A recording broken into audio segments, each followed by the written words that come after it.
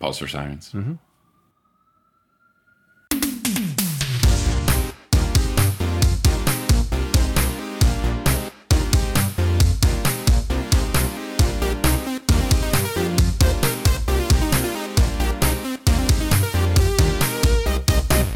Sup, nerds? It's basketball. Welcome to Horse, a basketball podcast about everything except for the wins and losses. My name is Mike Schubert, and I'm joined by my trusted co-host, me being in Chicago for the past couple of days to Adam being in Chicago the next couple of days. It's Adam Amwal. How's it going? It's going well. I'm not going to be in Chicago, though. I thought you were. Wait, are you doing Zanies? In September, I am. That's close enough. You know, you're a stand-up comedian. Something that's in a couple of days or happened a couple of weeks ago could have been 5 years ago. That's true. We'll go for it. No, actually, I'm going to Toronto tomorrow. Ooh, Toronto, or as I've been told to pronounce, Toronto. Yeah. I learned the hard way because I've always said... There's no second T. No, it's like Trenton, where we grew up, or at least near where we grew up. Yeah, and I think I was trying to realize why I always hit the T in Toronto so hard. And I think it's because for most of my life, the only connotation I had with Toronto was sports teams. And I feel like sports announcers would always be like, it is the Toronto Raptors, right, and like would always hit it hard. Yeah. So I have to kind of unlearn my very formal Toronto and hit it with a Toronto. Yeah. It's an adjustment for sure, but going up to Toronto tomorrow. I'm going to see my Cubbies play the Blue Jays. Going to cross another stadium. Oh, baseball reference. We did it. An early one. I think I'll be down to only 6 stadiums that I haven't seen after seeing the Rogers Centre, Centre.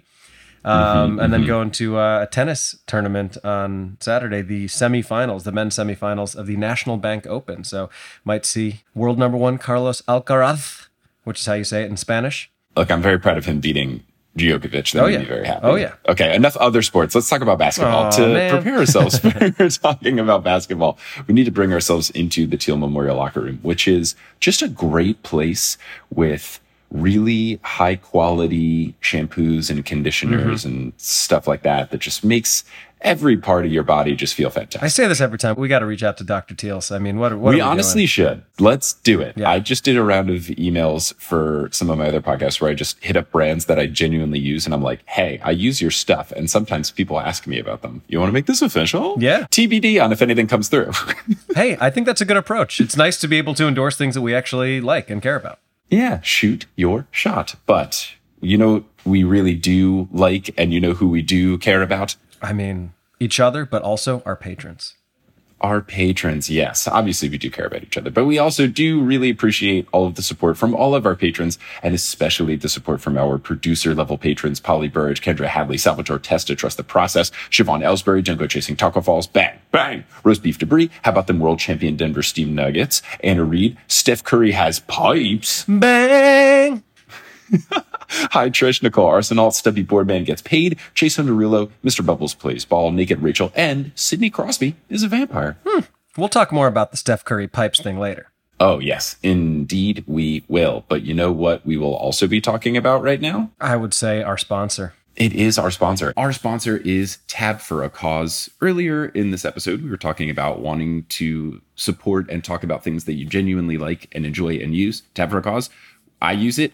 And you help raise money for charity while you use it. And it's super easy because every time you open a tab on a browser, you get to give money to charity. It's pretty sweet. We got to do our Tab Monster check-in. I hear you doing a big inhale, exhale, which means you might have a lot of tabs open. I got 5. How many do you have, resident Tab Monster, Adam? I have 5, but then I have another 5 after that. And then I have a third group of 5 after that. And then I have 5 more after that. So I have 20, but all in groups of 5. Yeah, so that makes it better, right? Well, I think look, so. If you've got Tab for a Cause, that's money for charity, so you're doing great. If you go to tabforacause.org/horse, you can install it in your browser in just a couple of clicks, super simple. And every time you open a tab, you get a picture of a very pretty nature scene or architecture scene, and then you might see some ads in the corner, but those ads raise money for charity, and then you can pick what charities get supported. There's a lot of good organizations. Sometimes they do timely things. It's super simple, and you raise money for charity doing stuff you would already be doing anyway. So why not make your internet browsing proactive in helping the world?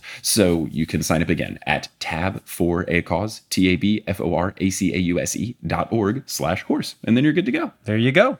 Tab for a Cause is great. I think I need to start considering what my cause for a tab is. Maybe I don't have the cause needed to open a new tab, and I should be a little more discerning.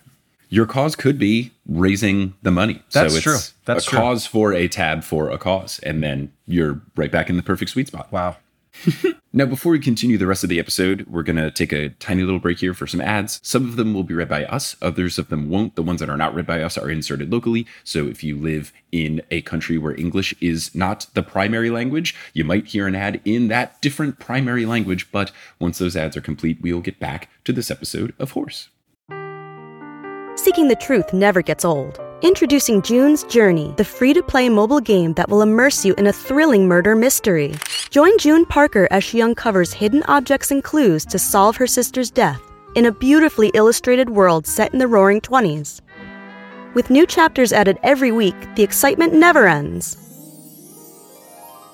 Download June's Journey now on your Android or iOS device, or play on PC through Facebook Games. And we are back. Adam, what do you got going on in your life? You know, I've got comedy going on. I'm trying to think if there's anything super new that has come up since the last time we recorded, but when you are listening to this on Monday, later this week, I will be in Tennessee. So on Thursday evening, I'm headlining a show in Nashville. It's at a place called The Dive, I want to say. You can find all the links. We're going to post them. I believe it's actually a free show, so you can come out to the show in Nashville. And then on Friday and Saturday, I'm going to be headlining Comedy Catch, which is a club in Chattanooga, Tennessee. So I'll be there for headlining shows Friday and Saturday.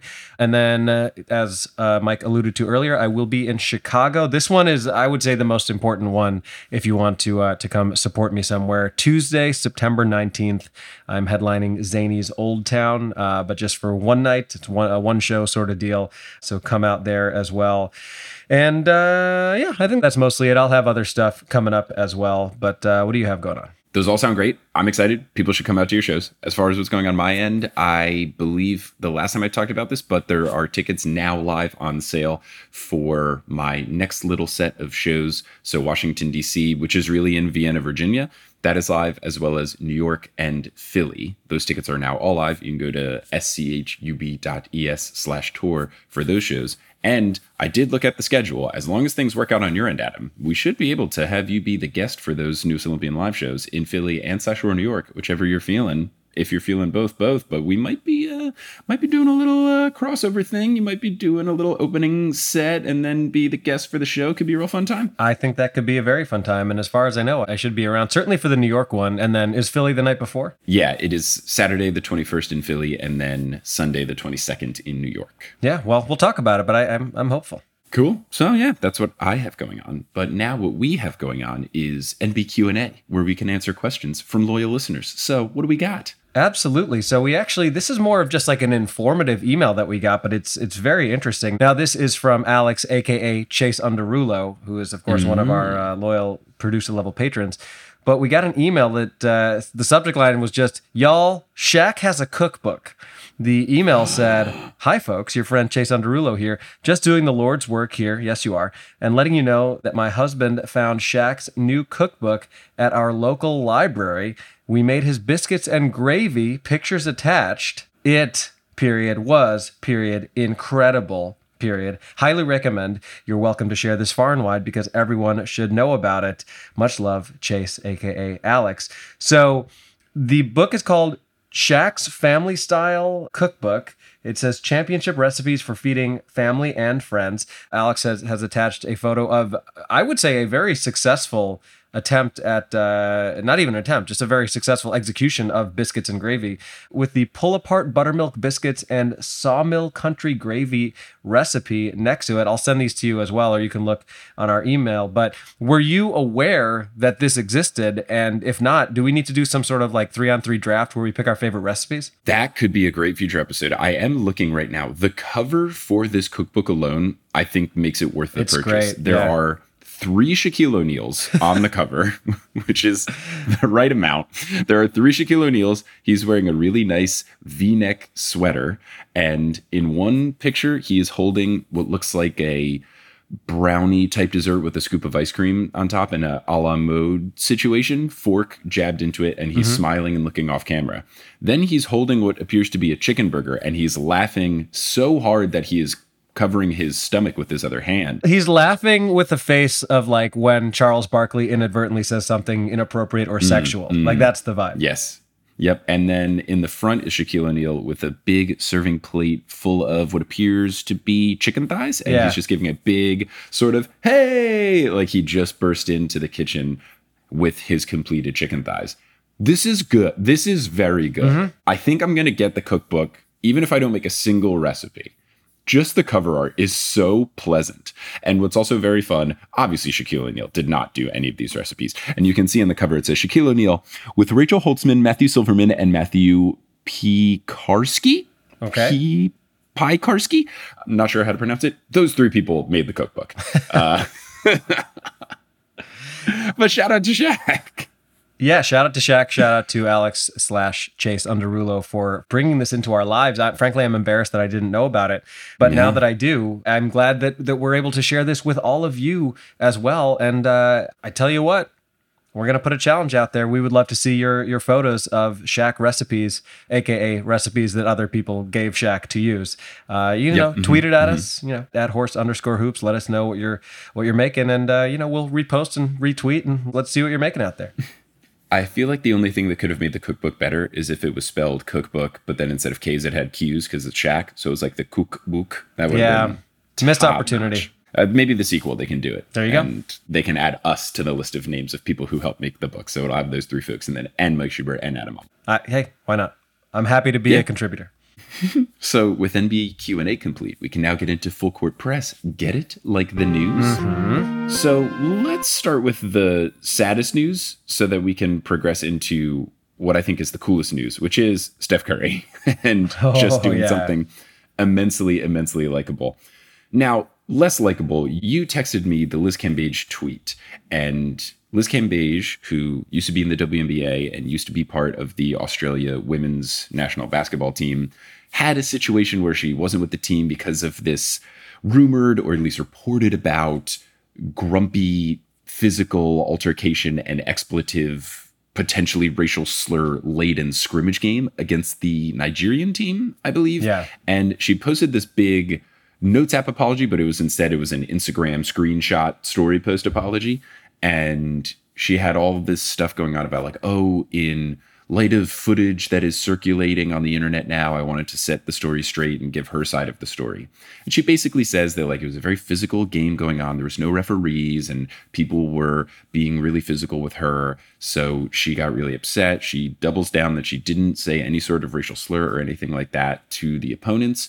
And then I saw the video that was going around, and it's just Liz Cambage beating up a bunch of people. Elbowing people blatantly in the face, elbows, slaps, all these hits over women that she is much larger than, and just really being overly aggressive. And then one woman on the opposing team just gets fed up with it and does give her like a really intense looking sucker punch, but it's not where it's like, oh my goodness, where could this have come from? Right. Like, I think it's the same person who hits her in the face multiple times, really egregiously. And then this person goes, you know what? I'm done with this. And just wails on Liz Cambage. So I don't know how effective the let me get my side of the story out apology is going to be, because she looks quite bad in the footage. But that's where it's at. And we'll have to see how it further develops. Any other thoughts on this one? No, I mean, you know more about it than I do.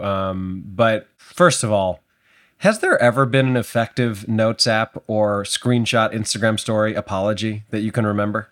Not where the person like actually goofed. I've seen some Notes app things where people are like setting the story straight or like talking about something difficult going on in their life. But usually when it's I messed up, Notes app doesn't work. I've seen a couple of people when they do just like video versions explaining things work a lot better. But the Notes app screenshot just, I don't know. It just doesn't work. It feels lazy. Feels like you could put a little more effort into it. There's usually typos and weird formatting. You know how I feel about it? It's similar to, and I don't mean to offend anyone if this happened at your wedding. I don't recall if it did.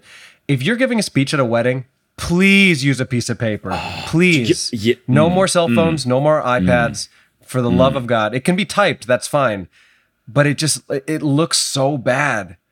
Are we going to be doing like eulogies on cell phones? I'm sure that's happened. Yeah, I'm a bit snotty and snooty when it comes to the best man or maid of honor speech. I get that everyone doesn't have good public speaking skills. Totally, yeah. So if you're not comfortable, but like, you should, in theory, have months to prepare for this, if not years. Right. Like, maybe work on it. Like, in your case, what you're saying, find a printer, like, Yeah, email it to that's yourself the bare and go to a minimum. Kinko's. Right. Like, I agree.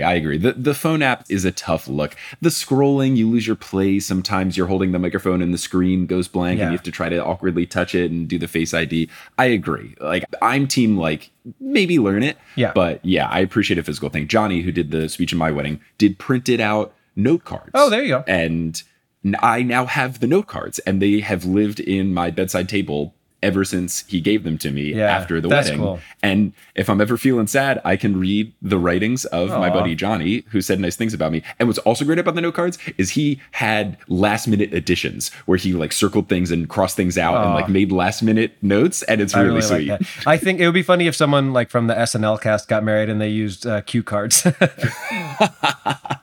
That's pretty good. That's a good idea. But anyway, all that to say that the Notes app apology does just feel kind of lazy, and it's like a half apology. And also, from everything I've heard from other people who seem to have been around this incident, it feels pretty clear that across the board, people are like, no, she did some really egregious stuff, both physically, and I do still think that there's a lot of reason to believe that she was saying things that were like racially charged. And I mean, I believe that the specific thing is that like something about like telling the players to go back to their third world country. And I think also there being an accusation of her like calling people on the team monkeys, which like if either of those things are true, that is not something that you can, I don't care if somebody kicks you in the groin, like you don't have the right to call somebody that or say that.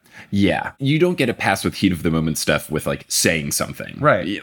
That takes more effort than just if you say F you or call someone an asshole or a bitch or whatever, like sure. But like when it's racial stuff, there's no excuse for that. Correct. And I believe when we covered this when it initially came out, I think it was like people from the Australia side saying that Liz said this stuff. So like that's tough when your literal teammates are the ones going to the reporters about it. Like not a good look. So that's her apology. We'll see what comes of it. But I don't think we're seeing Liz in the WNBA or in an Australia uniform, or honestly, maybe on any national team anytime in the near future. Yeah. Now, another one that is somewhat sad, but still happy in terms of good for them taking care of themselves. Ricky Rubio recently said that he's taken a step back from basketball just to focus on his mental health, put out a little statement saying, you know, please kind of respect my privacy, give me my time. Hopefully I'll be back. And Rubio's only 32, but because he grew up in Spain playing basketball, he's basically been a professional basketball player since he's been a teenager, a preteen, like 14 or 15, I think is when he first started getting into like actual professional leagues. So yeah, if you're really going all out and giving it your all and being in peak physical form and dealing with injuries and travel and all this stuff for basically 20 years of your life, I think you deserve and you have earned the right for a step back to make sure you're doing okay in mental health categories. Yeah, I totally agree. Also, not to make light of any of this, but it did occur to me that it would be kind of funny if James Harden ever did the same thing and his press statement was like, I have decided to take a step back from my step back. Oh, wow. On a happier note, maybe when he retires, maybe he'll make a little tongue-in-cheek joke. That would be fun. I'm taking a step back from basketball. Yeah. That'd be good. That's pretty good. Now, final thing that I just wanted to talk about, just to try to get more WNBA stuff in the mix. I know inherently by the nature of the podcast, we are not here to talk about the wins and the losses. But if you do look at the wins and the losses of the WNBA standings, it is gross. Just in terms of there are 3 really good teams, and then it's just a big mess other than that. I've really appreciated that the NBA, at least this past season, there was so much parity. It was really cool. Like you could feel like anybody could win. Right. And that is not necessarily the case right now in the WNBA. As we record this on August 10th, the Liberty are 22-6, the Sun are 21-7, and the Aces are 25-3. Which by my math is pretty good. It is, but as you surely know, there was recently a marquee matchup where the Liberty hosted the Vegas Aces, and the Liberty beat the absolute shit out of them. I think they won by like 30-something points. It was a blowout. And Ionescu went absolutely bonkers, hit 6 threes, was just like pulling up from Steph Curry land. It was a pretty dominant game. Now, granted, this was in Brooklyn, so it was a home game for the Liberty, but I think everybody expected that to be a close matchup and probably like a preview of the finals, which it still may be, but that was quite a statement game. Yeah, a statement game for sure. Definitely had a lot of people going, Now, the only saving grace you could say for the Aces are that they are not at full strength. Candace Parker has been out for quite some time with an injury. I don't know if she'll be back in time for the playoffs, though. Maybe it's a possibility. So hopefully that could work for them so that, each team has full force. You always want to see both teams be at full strength to really see how it goes down. You don't want to deal with asterisks. But totally. As far as the rest of the league, aside from those 3 teams I mentioned, the next best team, so the 4th best team overall in the league, that would be the Atlanta Dream at 15-13. And then the 5th team is the Wings at 15-14. Yeah, it's super top heavy. And even at the bottom, you have my beloved Storm, the Mercury, and the Fever all around like 7 wins and 21 losses or so. Yikes. So it's interesting that there really are these like 3 big super teams. The Sun being more put together organically, the other 2 teams being very much like the free agents have gravitated. So I would hope that things can balance out a little bit. I understand just by nature of the league, sometimes this happens, but I would like to see there be a little more parity. Totally. Hopefully things can work out, especially with more money going into the league. I'm not exactly sure what the solution is, but I think it could be more fun if it's more than just 3 teams that really have a shot of winning. Is there a salary cap in the WNBA? Yeah, I believe they have pretty similar salary cap rules, max contract rules, stuff like that to the NBA. And there's been currently this whole thing of, certain teams are putting more money into the team, like the Aces and the Liberty. And I think that's why some of the stars are gravitating towards those teams. Because though they are restricted in travel, like the Liberty and the Aces maybe as well wanted to do chartered flights and they weren't allowed to, they are doing things that are still within the rules. Like the Aces have that new really nice training facility and stuff like that. Yeah. So maybe with more money coming into the league in general, more teams can start fleshing stuff out and people will want to go anywhere, not just some of the more marquee destinations. Yeah. But I would hope that we can get to a spot where it's more even across the league, because I think that just makes the NBA really fun right now. And I think that would make the WNBA really fun. Because I don't know, even me right now, it's just like, I'm not as intense on watching the games. I'm kind of just like, all right, I'm just going to kind of like wait till the playoffs, like before I like really dive in. And I don't like being in that phase of it where it's just like, oh, the Aces are playing, they're going to win. Like they're 25-3. Like, come on. Yeah. I also think it's kind of fun that Candace Parker has the word ace in her first name. That's kind of cool. Oh, if they haven't used that in their marketing yet, what are they doing? I mean, all they would need to do is like do canned and then like ACE capitalized. Yeah. Or a different color or something. Yeah. Yeah. Yeah. Mm-hmm. Gosh. I should work in marketing. I mean, what am I doing here? Our marketing ideas on this podcast are always great. Now, let's talk about the final thing that's great. Steph Curry sang Misery Business at the Paramore concert, which was really cool. I feel like he even dressed the part. He was like all in black with glasses on, like totally just leaning into it. You can tell he put a lot of effort and thought into the outfit because he even posted on Instagram basically like an outfit post of just like, look at the dressing up I did.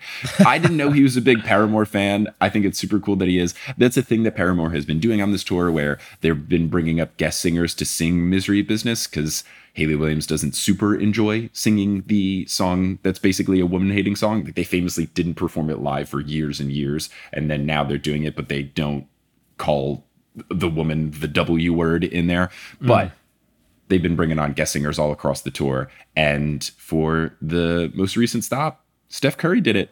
I will say he is not a good singer, but he put his full effort into it, and that's all that matters. It's great. It was really fun to watch it. Now, was it in San Fran or Oakland or something, or where was it? I think so. I'm guessing it was in the Bay Area, but I'm not 100% positive, but I would assume so. Yeah. No, it was really cool. And also a couple other Steph Curry notes.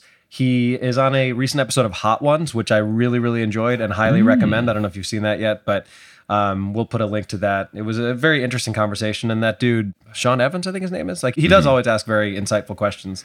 The research team of Hot Ones is fantastic. Yeah. Sean Evans maybe could have a bit better delivery as an interviewer, but the questions that they ask, they do some really, really good research. Yeah, it's kind of Sean Evans, and I don't know the guy. I'm sure he's perfectly nice, but he's a little bit like Carson Daly, where I'm like, how is this guy so famous? Like, what is his talent? He was the host of it's a very well designed show. Like it is perfect. It's a great show. And also to cut on some slack, like the nature of the show is it's one new question for each wing. And I think my biggest critique and something that I really try to focus on when I do interviews, either for my podcast or when I do things like LeakyCon and stuff like that, I try to make it really flow like a conversation the whole time. But yeah, by nature of the structure of 10 Wings, 10 Big Questions, it's kind of hard to do that. But I find the more compelling episodes of Hot Ones to be the ones that feel more like conversations. The Jennifer Lawrence one is really good, not only because she's so freaks out about how hot it is, but she keeps asking him questions, and it feels more like a conversation and not just like, hello, here's a question. Hello, here's an answer. Let's eat the next wing. How would you do on Hot Ones? I would die. I am not good with, specifically, like buffalo wing sauce has always been like my weakness. I feel like I would melt. I was sweating profusely at your 4th of July party because of some sort of hot sauce that I'm sure like doesn't even compare to the Bomb Beyond Insanity or whatever that like final one is called. I think I would be fine for maybe the first 4 or 5, but then I think I would be in some pretty dire straits, and I would like physically look bad, and I would be trying to not embarrass myself. I would finish it just out of pride, but I would not be happy, and I could imagine the next day might be a little unpleasant. Yeah, I would be a mess. I will say about the 4th of July party, I did cook jalapenos with the veggies, and then I put the hot sauce in case anyone was a freak, and then everyone was putting hot sauce on it. And I was like, folks, there are Well, I think when you leave the seeds in the jalapenos, obviously it's much spicier. So that I think that was part of it. Also, I have not watched this yet, but there is a Steph Curry documentary, Apple Plus. That's called, I think it's called Underrated, I want to say. Is. But it looks awesome. I've seen the trailer for it, and I think that's what he was promoting when he was on Hot Ones. And I'm going to preemptively recommend this, even though I haven't seen it, because I've heard it's great. You also can get, I think, a 2-month free trial of Apple TV Plus. Like Steph Curry was doing a thing. There's some promo code. Look it up. So if you just want 2 free months of Apple Plus on Steph Curry's dime, and then you want to watch Ted Lasso or whatever, have at it, and then just set a calendar reminder so that you remember to unsubscribe before they charge you again. But I believe Apple, unlike some of the other ones, I think Apple has the one where you can like hit unsubscribe, and then they'll be like, you can still use the thing until whenever. But I like sometimes that, with the promotions, they don't let you. I just know in the past when I've like legitimately purchased Apple TV Plus, they let you do it. I don't know if the promotions are different, but that might be a thing. But you can get 2 free months. There you go. Yeah. So that has been Full Court Press. Get it like the news. And now we can get into your 3-on-3, Adam. Let's do it. 1, 2, 3. 3, 2, 1. 3-on-3. Well, Mike, it's the summertime, and we all know what that means. 'Tis the season of basketball movies being released because no one takes them seriously. Now, while there haven't been any big releases this year, aside from the remake of White Men Can't Jump starring actor, apparently, Jack Harlow. I've heard nothing but terrible reviews, and I am not surprised at all. Yeah, honestly, I like Jack Harlow. I thought he did a good job hosting SNL. Like, I think he's a pretty charismatic guy, and like maybe he will be a decent actor in various things. But mainly, I just think we need to stop remaking classic films that don't need remakes. Like, you're setting yourself up to fail. Like, is there anyone in the world who really needed a new Aladdin with Will Smith as the genie instead of Robin Williams? Like, was anyone clamoring for a Lion King with Billy Eichner? Like, why are we doing it? I guess the only thing is for that it's animation to real life. But yeah, when you have a perfect film like White Man Can't Jump, like, why do you need to remake it if nothing is different? It's like when they remade Point Break. It's like, I'm sorry, we're remaking the movie with Keanu Reeves and Patrick Swayze in it. How will you top that? Yeah. That's impossible. Yeah. I mean, I guess money is the answer, but I don't understand. It's capitalism. It's capitalism. Yay. Sure. But all that to say, I thought it might be fun to do a totally biased, not at all subjective ranking of my favorite basketball films. Now, initially, I was leaning towards doing the 3 best and 3 worst basketball movies I've ever seen, but there's enough negativity in the world without me having to discuss the second Space Jam or Juwanna Man. And if you haven't heard of that second one, just Google it and prepare to be horrified. I mean, you can look at what the plot is and you're not going to like it, but... Yeah, that's a good, let me Wikipedia plot read the paragraph and then move on with the rest of my life. Sure. Yeah. It's like, it's offensive to the point that even in 2002, it was a pretty bad look. So to look at it through the lens of a 2023 person, it's pretty egregious. But 2002, a year where the top song was Let's Get R Word by the Black Eyed Peas. That's the year we're dealing with. Was it? Is that when that was? Roughly? Either way, I understand what you're saying. It might be 2003. Let's Get It Started. Release date. Well, actually, I'm going to have to... I'm guessing that was when I was in college. Yeah, around that So time, that says 2004 for Let's Get It Started, but Let's Get R Word was out for a full calendar year before they were like, maybe we should change this, guys. So yeah, I think that was 2003. So yeah, same time period. Amazing. Amazing stuff. What are we doing? What a weird time. Very, very weird time. But instead of doing that, I have divided my ranking into two categories. My three favorite basketball movies, i.e. movies that are in some cases objectively not great filmmaking, but I just love them because of what they meant to me at that point in my life, and the three best basketball movies I have seen. Now, I should also note that I have omitted documentaries for this list because otherwise I would just spend half an hour talking about The Last Dance, and, you would take that personally. I would, because I think Hoop Dreams is the best NBA/basketball documentary. Not even 38 Minutes at the Garden? Oh, that one is really good. 38 in the Garden. The Jeremy Lin one, 38 in the Garden. Yeah, it's really good. It is really good. I like that one a lot. It's quite good. It is good. Also, he looks like he's from 2002. Why is he dressed that way? He's got like spiky hair and earrings, and I'm very confused by all of it. Embrace your inner truth, Jeremy Lin. Don't let Adam tell you otherwise. Dress like you're in NSYNC. All right, so I'm going to start with the best because I think the favorite category is going to be more fun, arguably. Sure. At number 3 on my list of best basketball films, I went with Air, the recently released film about Nike's signing of Michael Jordan. Have you seen it? I have not, but I had Chris Chan, when I stayed with him in Boston, basically yell at me for having not seen it. So I will have to watch it. Yeah, so the film is about Nike's signing of Michael Jordan, a moment that fundamentally changed the course of basketball history and pop culture history forever. Now, to start with, the cast is absolutely stacked. It stars Matt Damon, Ben Affleck, Jason Bateman, and most notably, Viola Davis as Michael Jordan's mom. Now, while MJ is obviously a focal point of the film, you never actually see him other than like the back of his head walking into a meeting. And I think that is absolutely the right move. Like there's no way that you could have tried to have someone portraying him in that context without it feeling corny or people just being like, yeah, that doesn't really seem like, because he's so recognizable. Like when you do a biopic about someone that everyone knows that well, it's very hard to pull that off.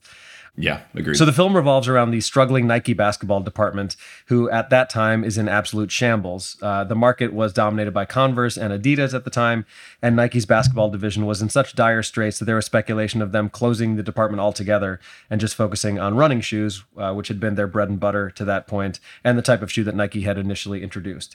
Matt Damon plays Sonny Vaccaro, a basketball scout who is tasked with finding a new face of Nike's basketball division. Now, obviously, the film took certain artistic liberties, but the way it's depicted is that Vaccaro becomes convinced that Michael Jordan is the answer to Nike's problems and that he will be a generational talent. He decides to try to allocate all of the money that Nike has for that department by putting all of his chips in the Michael Jordan basket, and understandably gets pushback. This includes Vaccaro traveling from the Nike headquarters in Oregon all the way to North Carolina to meet with Jordan's parents unannounced. The bold move ultimately does pay off, but not without a lot of drama before we get to that point. Nike doesn't have the ability to offer Jordan what the bigger companies can, but Mrs. Jordan ultimately agrees to have her son sign with Nike under the condition that he earns a percentage of every pair of Air Jordans sold, which was a completely unprecedented ask at that time. That's like so not how it works. It's incredibly smart, and it's completely changed the way the business model works for athletes who have clothing lines, shoe brands, whatever it is. But she asks for those terms. Vaccaro doesn't know if he can agree to them or if he would even be allowed to. But Nike CEO Phil Knight, played by Ben Affleck, ultimately agrees to do it. This move pays off in droves for Jordan and for Nike as it becomes the primary brand in basketball with the immediate success of the Air Jordan 1s. And obviously, when you think about everything that's followed and kind of the butterfly effect of Jordan signing with Nike in that moment, you think of LeBron being with Nike and Kobe ultimately ending up with Nike, and so many iconic players having deals with Nike. And in an alternate timeline where they don't sign Jordan, or maybe they sign somebody who's a flop in the NBA, there just might not be Nike basketball shoes, period. Yeah. It's wild. Yeah. What a big what if moment, sliding doors moment, if that didn't happen. Truly. So some highlights for me include the fact that Ben Affleck and Matt Damon went to Michael Jordan to get his blessing to make the film. And one of his conditions was specifically that he wanted Viola Davis to play his mom. Like, imagine how good rad. That would feel if you're Viola Davis. Not that she needs the validation of Michael Jordan, but like, it's still pretty cool. Yeah, it's really cool. I like it a lot. And that's also got to be cool for Michael Jordan's mom to be like, hi, I'm played by one of the greatest actors of our generation. Other highlights, Jason Bateman. I just love that dude. He's never not great in everything. Chris Messina as Michael Jordan's incredibly cocky agent David Falk. Definitely like the comedic relief of the film. The dissection of why Sonny Vaccaro sees something in Michael Jordan based on his composure, hitting a championship winning shot at North Carolina. And finally, the creation of the shoe itself and the fact that Nike agreed to pay every fine incurred by Michael Jordan for breaking the NBA's very strict dress code at the time. So basically, like, they knowingly created a shoe that the NBA wouldn't want him to wear because they knew that the press from that would be like a net positive way better for them. Yeah, it's really, really smart marketing. Did I need to see it in theaters? I absolutely did not, but I do recommend it for any basketball or even non-basketball fan. Let's move on to number 2. I have another recent basketball film, Hustle, a straight-to-Netflix movie starring Adam Sandler. In this film, Adam Sandler plays a down-and-out basketball scout who has fallen out of favor with his employer, the Philadelphia 76ers. Sandler's character, Stanley Sugarman, has spent his life in airplanes and hotel rooms as an international scout, a lifestyle that has come at the expense of his ability to be the husband and father he would like to be.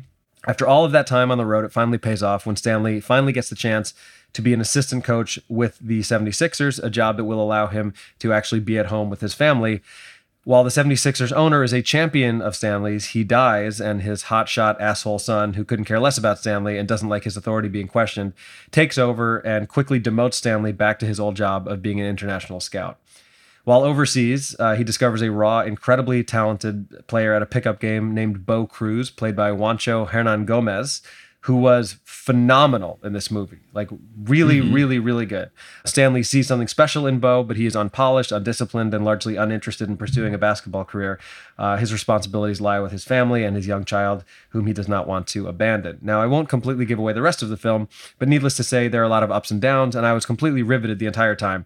To me, this film is the single best representation of the sheer amount of work and commitment and mental toughness it takes to actually make it to the NBA. Some highlights include Adam Sandler being understated and honest. Like, when this dude is not over the top, he is an outstanding actor, and I believed every moment of his performance. Juancho gave, I think, the best performance of a professional athlete that I've seen in anything. And there are good performances by other people in other films, like even Kevin Garnett in another Adam Sandler movie. Like, yes, he's playing himself, but I thought he was very good in Uncut Gems. But Juancho was really, really, really good. Queen Latifah, as Adam Sandler's wife, struck the perfect balance of being supportive, but also holding him accountable for not being the husband and father that he should be, which I felt was refreshing, given that so many films historically have just showed women like standing quietly next to a man, just not saying anything. And then finally, the Rocky-esque training montages in Philly were great and managed to somehow not feel contrived in the way that a lot of sports films do. But yeah, I don't know if you've seen that, but I highly recommend it. I saw parts of it, but I fell asleep during it because I saw it the last time I was in Chicago on tour, and I had done like the live show, and then my friend and I went out for like drinks on a rooftop bar, and then I also had an episode to do. So I had a lot on my plate that Sunday. So I fell asleep like 20 minutes in. Fair enough. I'll have to watch it. But you should watch in the it. future. Yeah. I don't think that's any sort of indictment of the film. I think you were just tired. Oh, I was exhausted. Yeah. So at number 1 on my list, I have a film that I haven't seen in a while, but is widely regarded to be one of, if not the greatest sports films of all time, Hoosiers. Released Classic. in 1986, Hoosiers tells the story of a small-town high school basketball team in Indiana that makes an improbable run to the state championship. The clear star of the film is legendary actor Gene Hackman, who's still alive, by the way. He's 93 years old. Good for him. Yeah, and he plays the team's head coach, Norman Dale.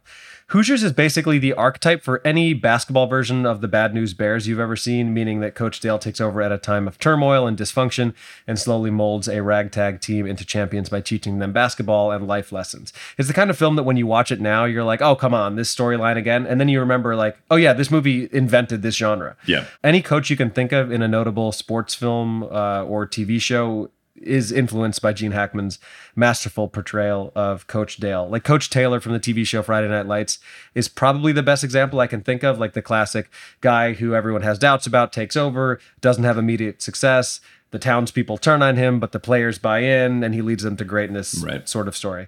If you haven't seen Hoosiers, it absolutely holds up. Some highlights include Gene friggin' Hackman, just start to finish, incredible performance. Dennis Hopper as the town drunk / superfan, a role that earned him an Oscar nomination for Best Supporting Actor. Finally, one of the best scores ever written. I'm going to play a few seconds of it here, and then we'll put a link to the whole thing, but it's really, really good.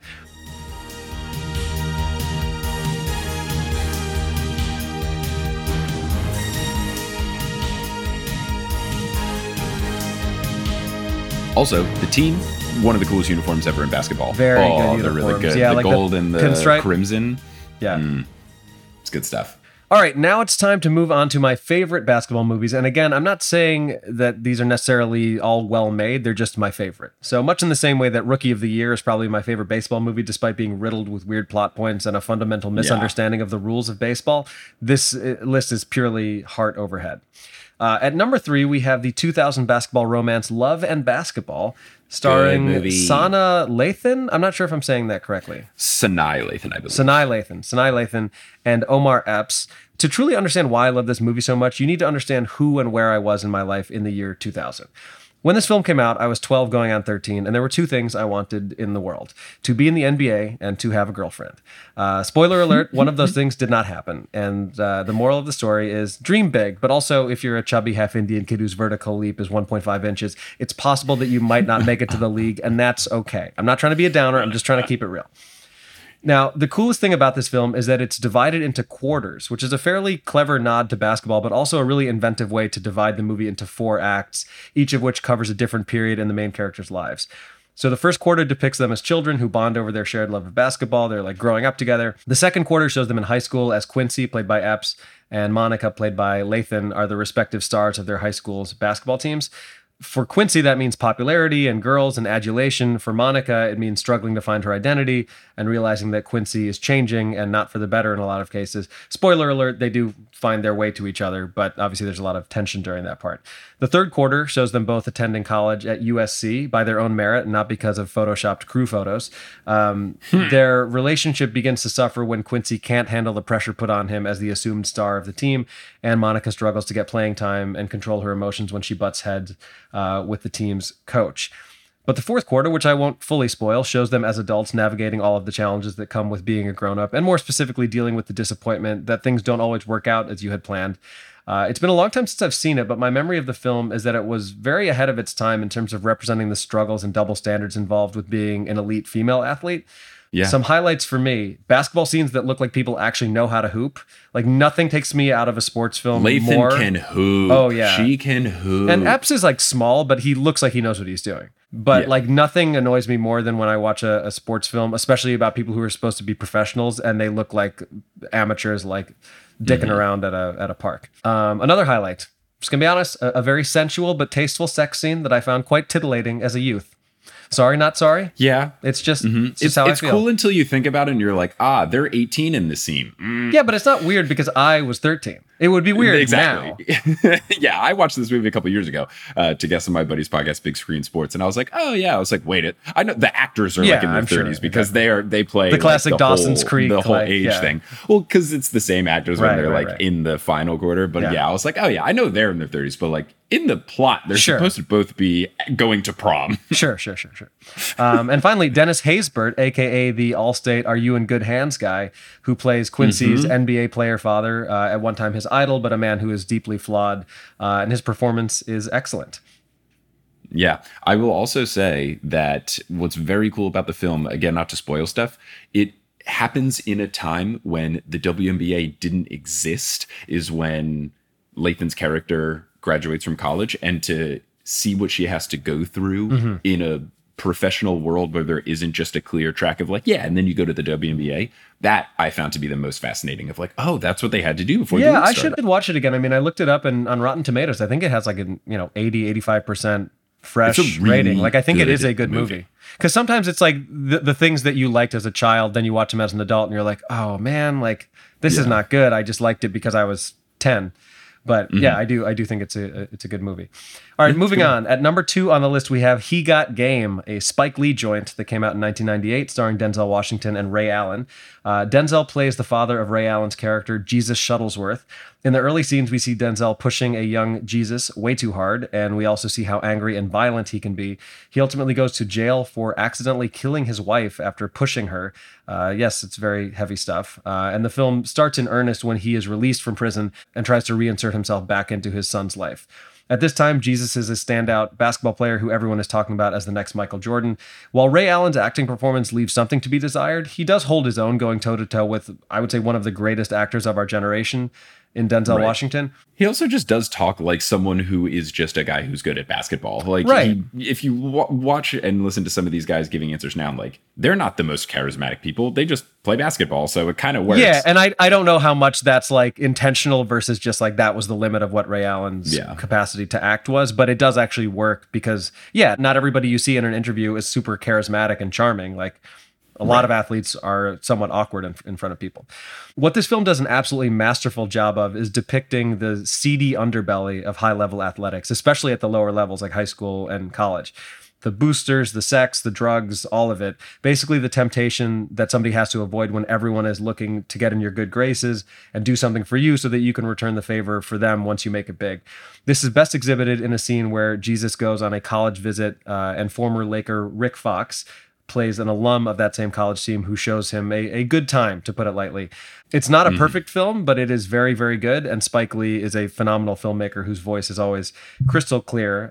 Some highlights: hella cameos from NBA players, including a brief one from the GOAT, the always great John Turturro as a basketball coach, a virtually unknown Rosario Dawson as Jesus' high school girlfriend who gets left behind as he faces more and more temptation, and some truly phenomenal basketball scenes, considering that a bunch of other NBA players also portray his high school teammates. So there's like Travis Best, Walter McCarty, a couple other dudes in those basketball scenes. And it's clear that like, oh yeah, these dudes are actual basketball players.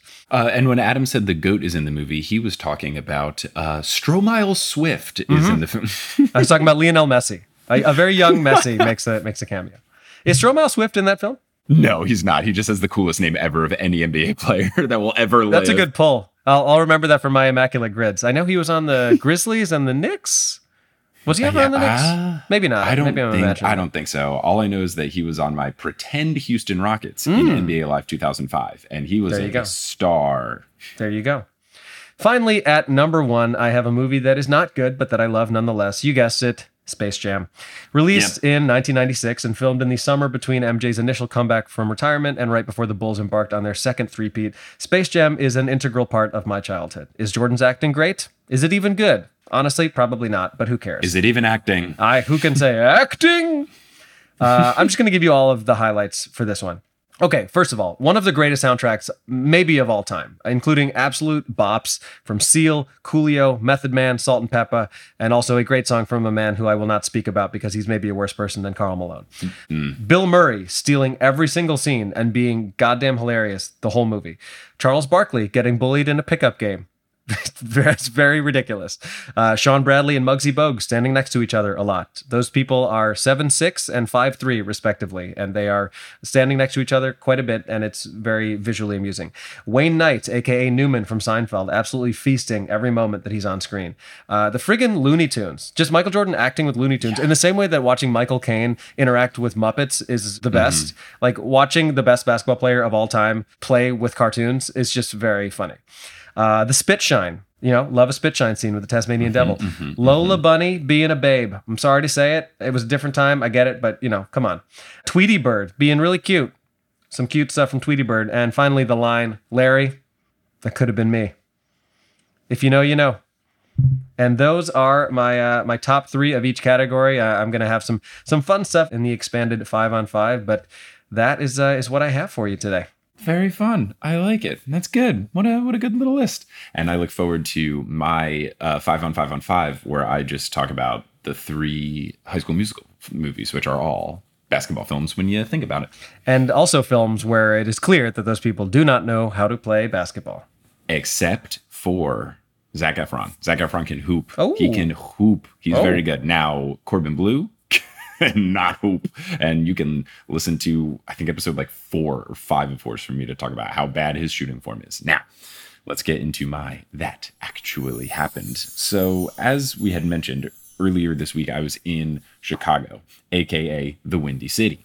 And I had a really good time. I went to Lollapalooza, I did LeakyCon, I had a live show, so there's a lot going on. You could say that for my past couple of days that I was experiencing chaos in the Windy City. So I did a deep dive into the 1994 Super Nintendo classic basketball game, not really basketball game, starring Michael Jordan, called Michael Jordan: Chaos in the Windy City. Have you ever played Michael Jordan: Chaos in the Windy City? I don't even know what this is. What system was this for?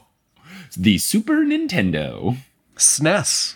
SNES. Yes, it's a SNES game. Came out in 1994. And I knew that this game existed, but I never really looked into it. I've never played it. And I am very happy to share it with you, a big Bulls fan. Glad you didn't even know it existed. Here we go. Here's all the stuff about Chaos in the Windy City. So basically, following the success of NBA Jam, every game company was like, we got to make more basketball games because people are playing this in the arcades and they're loving it. So let's play some basketball games and people will want to buy them for their personal home arcade systems. So you had things like Charles Barkley's Shut Up and Jam. You had things like Scottie Pippen's Slam City. And then you have Michael Jordan Chaos in the Windy City. So Jordan famously was never in NBA Jam, and he's also not in a lot of other normally licensed games until much later. 2K paid him, I'm sure, $1 jillion. Yeah. And he was first in NBA 2K11. He was weirdly in NBA Street. Of all of the basketball games for him to get his likeness, he was in that one. And it really just probably always came down to money. Basically, when NBA Jam was in development, Michael Jordan was just in retirement, and the NBA had changed their policy about their licensing. They used to have just blanket licensing of if you were in the league, you were part of their licensing program. So if someone made a basketball game, they would pay for basketball licensing and they got the rights to all players in the league. But just around this time, you were allowed to individually opt out. So Jordan opted out, and then eventually you see guys like Shaq and Charles Barkley opt out. Barkley is still famously not in any NBA 2K game. And I think he's not in it for, I think like now like a moral reason. I think whether it's like players aren't getting paid enough for their likeness or something like that. Like he doesn't want to be in the game, not just for more money, which is what Jordan wanted. He just wanted more money to be in the game. Yeah, and the funny thing about it is any of these video games, they would always depict someone who was clearly Michael Jordan, but they just couldn't call it Michael Jordan. So it would be like roster guard number 99, and then he would be phenomenal, but you just, you didn't get to see the Bulls number 23 jersey. Oh, yeah. I had roster guard number 99. How could you not? And he was elite. It's funny that they weren't just like super blatant about it and just called him like Jekyll Morden. Right. I feel Jordan Michaels. It's right there. Right. Like, come on. They did give roster guard 99 and NBA Shootout 98 a big mustache to be like, this is not Michael Jordan. That's hilarious. But that game, it's a PS1 game that I have. I would love to know, because it was one of those things where like everyone's graphics is just kind of like a picture of someone's face put onto polygons. I want to know who was the face for roster guard 99. Like who was like, my face is pseudo Michael Jordan. That would be a fun little thing to put on your IMDb page. Maybe it was the front of the back of the head that we see in Air, although that person was probably 1 year old when that came out. Yeah. Well, maybe it was his dad or something. Who knows? Anyway, Midway, who made NBA Jam, they didn't want to pay the extra money to get Michael Jordan in the game, but EA Sports decided that they would pay the money just for Michael Jordan to just make a Michael Jordan game. Now, he had been in other EA games in the past. He was in NBA Playoffs, which was just like a basketball simulation game, and they had the blanket rights, so that was before Jordan opted out. And then he was in Jordan vs. Bird 1-on-1, which is a very Super Nintendo looking 8-bit, 16-bit. It also reminds game. me of that McDonald's commercial. Isn't there like a famous McDonald's commercial with the two of them playing 1-on-1? I believe so, yeah. Or they're playing horse, maybe? They might be playing horse. Yeah, but it's like, whoever wins gets the fries or whatever it is. Of course, because they're millionaires. Yeah, they couldn't afford it otherwise. They couldn't afford it. Well, Larry Bird, who famously broke his back doing his own yard work and repaving his own driveway, maybe to him, that was important. But then he was also in a game, Michael Jordan in Flight, which is a wild, bizarre basketball game, just like very strange and interesting with like videos and graphics and stuff. But then they made this game, Michael Jordan Chaos in the Windy City. So it came out in 1994 in November. This was 2 years before Space Jam came out, and this was fresh into Michael Jordan's retirement. This was the beginning of retirement number one of Jordan. Now, what's interesting about this game, aside from the story, which I will get into, is that this game was the debut for Amy Hennig as the lead designer. So she got the job after the original designer quit. Hennig went on to become the person behind Jak and Daxter and Uncharted for Naughty Dog, which is like one of the most famous game companies now. And those are two of the most famous video games ever that did really, really well. So this person whose first job in this type of role was doing this very strange, semi-beloved, semi-not beloved Super Nintendo game, went on to have a great career. So here's the story of Michael Jordan Chaos in the Windy City.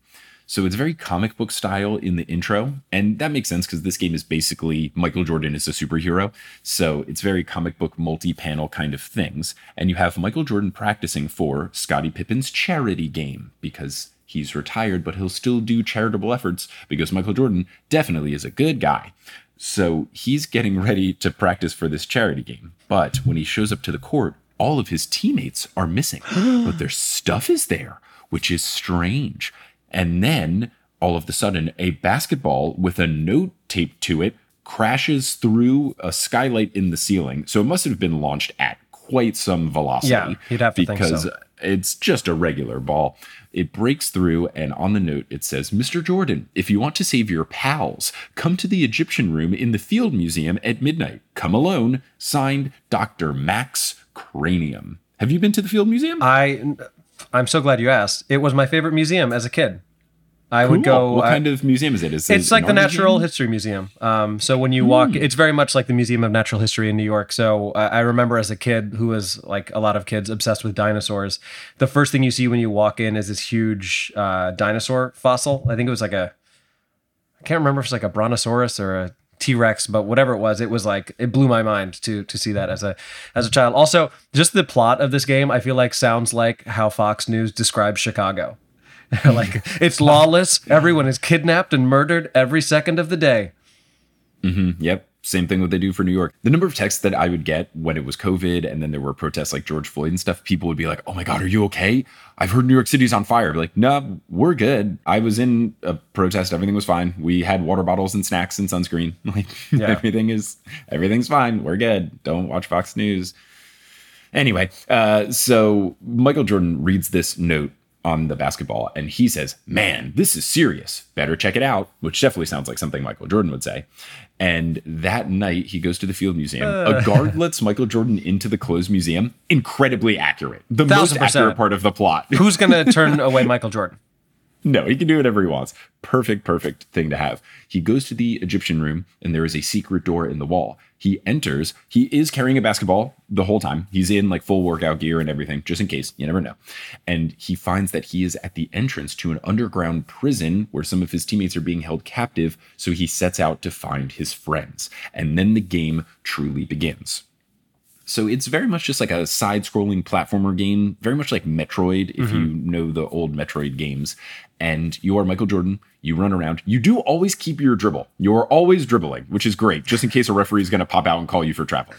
So you always dribble, and you have infinite basketballs that you can fire at people. And sometimes you do chest passes, and sometimes you do behind the back passes, which is very cool. Yeah. So you shoot basketballs at enemies. You can get different power-ups for particular types of basketballs, including homing balls, grenade balls, ice balls, fireballs, metal balls, bouncy multiplying balls, and boomerang baseballs, because he was into the baseball phase of his life. At this ding, ding, ding, ding, ding, ding, ding, ding, ding. So that is what you have in terms of combat. The other thing, of course, because it's a Michael Jordan game, throughout these levels, which are like evil warehouses and stuff, there are just basketball rims throughout it with backboards and everything. And there is a separate button where you can jump and dunk. And if you dunk, you get either power-ups or things that give you more life or things that increase your score, stuff like that. So throughout the levels, you must also dunk. Mentioning the dribbling thing, I think it would have been great because it was around the same time. You know how in Legends of the Hidden Temple, there were like temple guards who would jump out at random times? Yeah. It would be cool if there had been like referees that would jump out and call you for traveling. And so you had to keep your dribble because you didn't know where they were hiding. Love that. I was always terrified as a kid that temple guards might come out and get me. The scariest thing ever. Just in life, not even if you were on the game show. Just open your closet. And, no, you're just in school and then a temple guard comes and you better have a pendant of life on you. Yeah, I don't know. Jeez. And then trying to figure out the Shrine of the Silver Monkey, the hardest puzzle ever The Shrine invented. of the Silver Monkey. So good. Gosh, it was just a 3-piece statue. How is it so hard? Anyway. It's also like just literally just you saying the words EA Sports. I just immediately heard that thing at it's in the game. Yeah. Mm-hmm. EA Sports. It's in the game. Good branding. Great branding. So those are all of the basketballs that you can fire. You fight off lots of different bad guys, including mechanical spiders, zombies with basketballs for heads, the press and paparazzi trying to take your photo and get your autograph and write articles about you. So very much playing into the Michael Jordan lore. And this was like pre-Princess Diana. This is ahead of its time. And then you also fight pythons made out of basketballs. Now, Sure. you also have, when you're going through the levels, there's music. And of course, like the bass in the songs is dribbling basketballs, which is really good. Nice. You also have a super jump that you can do where Michael Jordan does a somersault, the gymnast that he is. And they did not only get the rights to Michael Jordan and his licensing and Jordan brand and all that kind of stuff, they also got some voice acting in Michael Jordan. I believe the only voice acting is that before a level begins, he goes, "It's showtime." So that is all of the mechanics of the game. Here's what goes down for the rest of the story. There are 4 major boss battles. There are 5 levels. And so before the first boss battle, Maximus Cranium, your big bad, he explains that he is a genius extraordinaire who will pay Michael Jordan handsomely to play for his basketball team. Very interesting that it's predating Space Jam, and it's basically the same plot. I wonder if those things are related. Who can say? We'll have to see. Now, Michael Jordan says, "No way," which is very much a Michael Jordan thing to say. And he says that it's too late because he's retired, and then asks, "Where have you been?" with "you" in all caps, and then question mark, exclamation point. Pretty good stuff. All of the Michael Jordan dialogue sounds like not Michael Jordan at all. Then Max says that Michael will eventually play for him, and all of his teammates will eventually play for him, even if he has to clone them. Oh. Michael Jordan says not if he can help it, adding that there's only one doctor in basketball, and he's retired too, making a Dr. J reference. Nice. And just a big snub to Dr. Dunk. That was just, I think, just some absolute Who's Dr. Dunk? shame. Daryl Dawkins? I always thought it was Daryl Dawkins, but I did just Google it, and it's Darnell Hillman, according to the internet. So maybe there are multiple Doctors Dunk. I don't know. Let me see. I thought Daryl Dawkins was Dr. Dunk. Daryl Dawkins, AKA. a.k.a. Dr. Dunk. I thought he was Dr. Dunk. I don't know. What's up? Well, I guess there's your answer. That's why he only talked about Dr. J. Maybe. Yeah. Okay. I stand potentially corrected. Anyway, Michael Jordan makes a great Dr. J joke. And then Max Cranium says, "You better not anger me because my newest invention is more basketball than you can even handle." And then it is a monster comprised solely of basketballs. So then you defeat that. You go through more levels. Before boss battle number 2, Max asks Michael Jordan, who he calls Mikey, if he's enjoying his little game, which should be more challenging than the game you're used to. Michael says not quite, because he can beat Max at any game. Max challenges him at that, saying that he used to throw a nasty spitball. Michael Jordan says he's never heard of him being written about in the press, asks what team he played for, and Max says that MJ is getting on his nerves and he has something electrifying for him. And then you fight a Frankenstein robot with zappy type powers. And then before boss battle number 3, Max says that Michael Jordan doesn't give up easily. Michael Jordan says, of course not.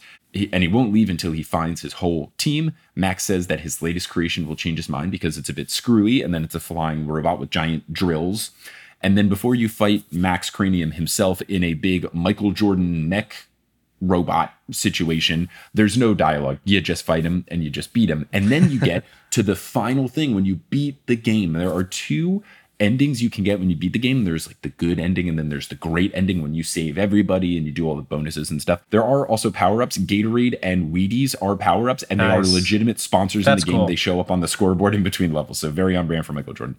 So this video that I was watching had someone getting the great ending. In the great ending, the game tells you that you personally, the player, have entered Michael Jordan's personal Hall of Fame. Whoa. There's confetti all around. Michael Jordan does a little celebration move. And then as the credits roll, he starts running across the screen, high-fiving all of the teammates that he has saved, who are definitely modeled after his contemporaries in the NBA, but they don't have the rights to him, so you don't get it. But like, there's a dude who for sure looks like Barkley. There's a guy who definitely looks like Rodman. Like, there's clearly his teammates and opponents. And you just run through, you high five everyone, and then when you're done high fiving, you just dribble in place and sometimes spin the basketball on your finger as the credits continue to roll.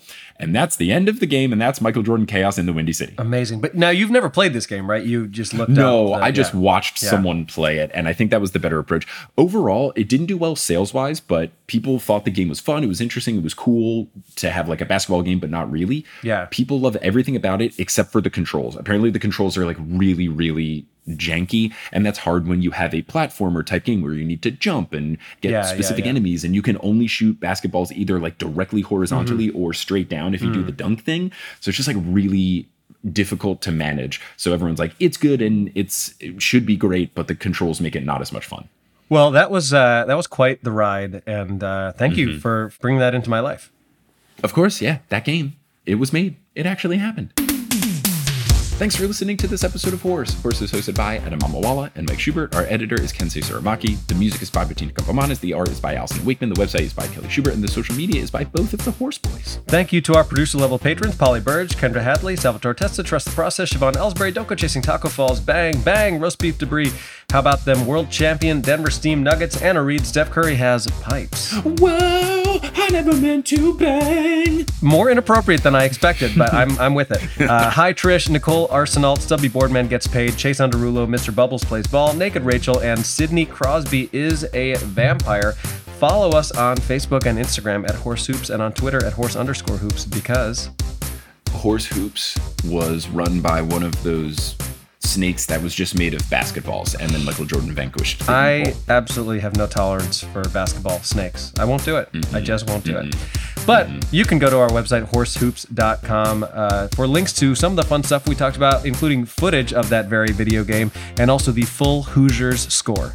Yes, and if you want to support the Horse Boys, you can do so in a number of ways. You can go to patreon.com/horsehoops and get access to bonus content and bonus audio, video, all sorts of stuff. Have your name read with the producer level patrons, all those sorts of goodies. And then you can also go to horsehoops.com/merch, get Sup Nerds shirts and other digital goodies like wallpapers, ringtones, and past live shows.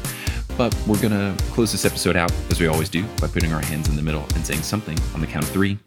Anything we're feeling in particular? Well, you know, this episode is going to air theoretically on the day that we have our first playoff game for our Gotham Comedy Club softball team. So I think just a 1-2-3 Gotham like we do before the games is the move.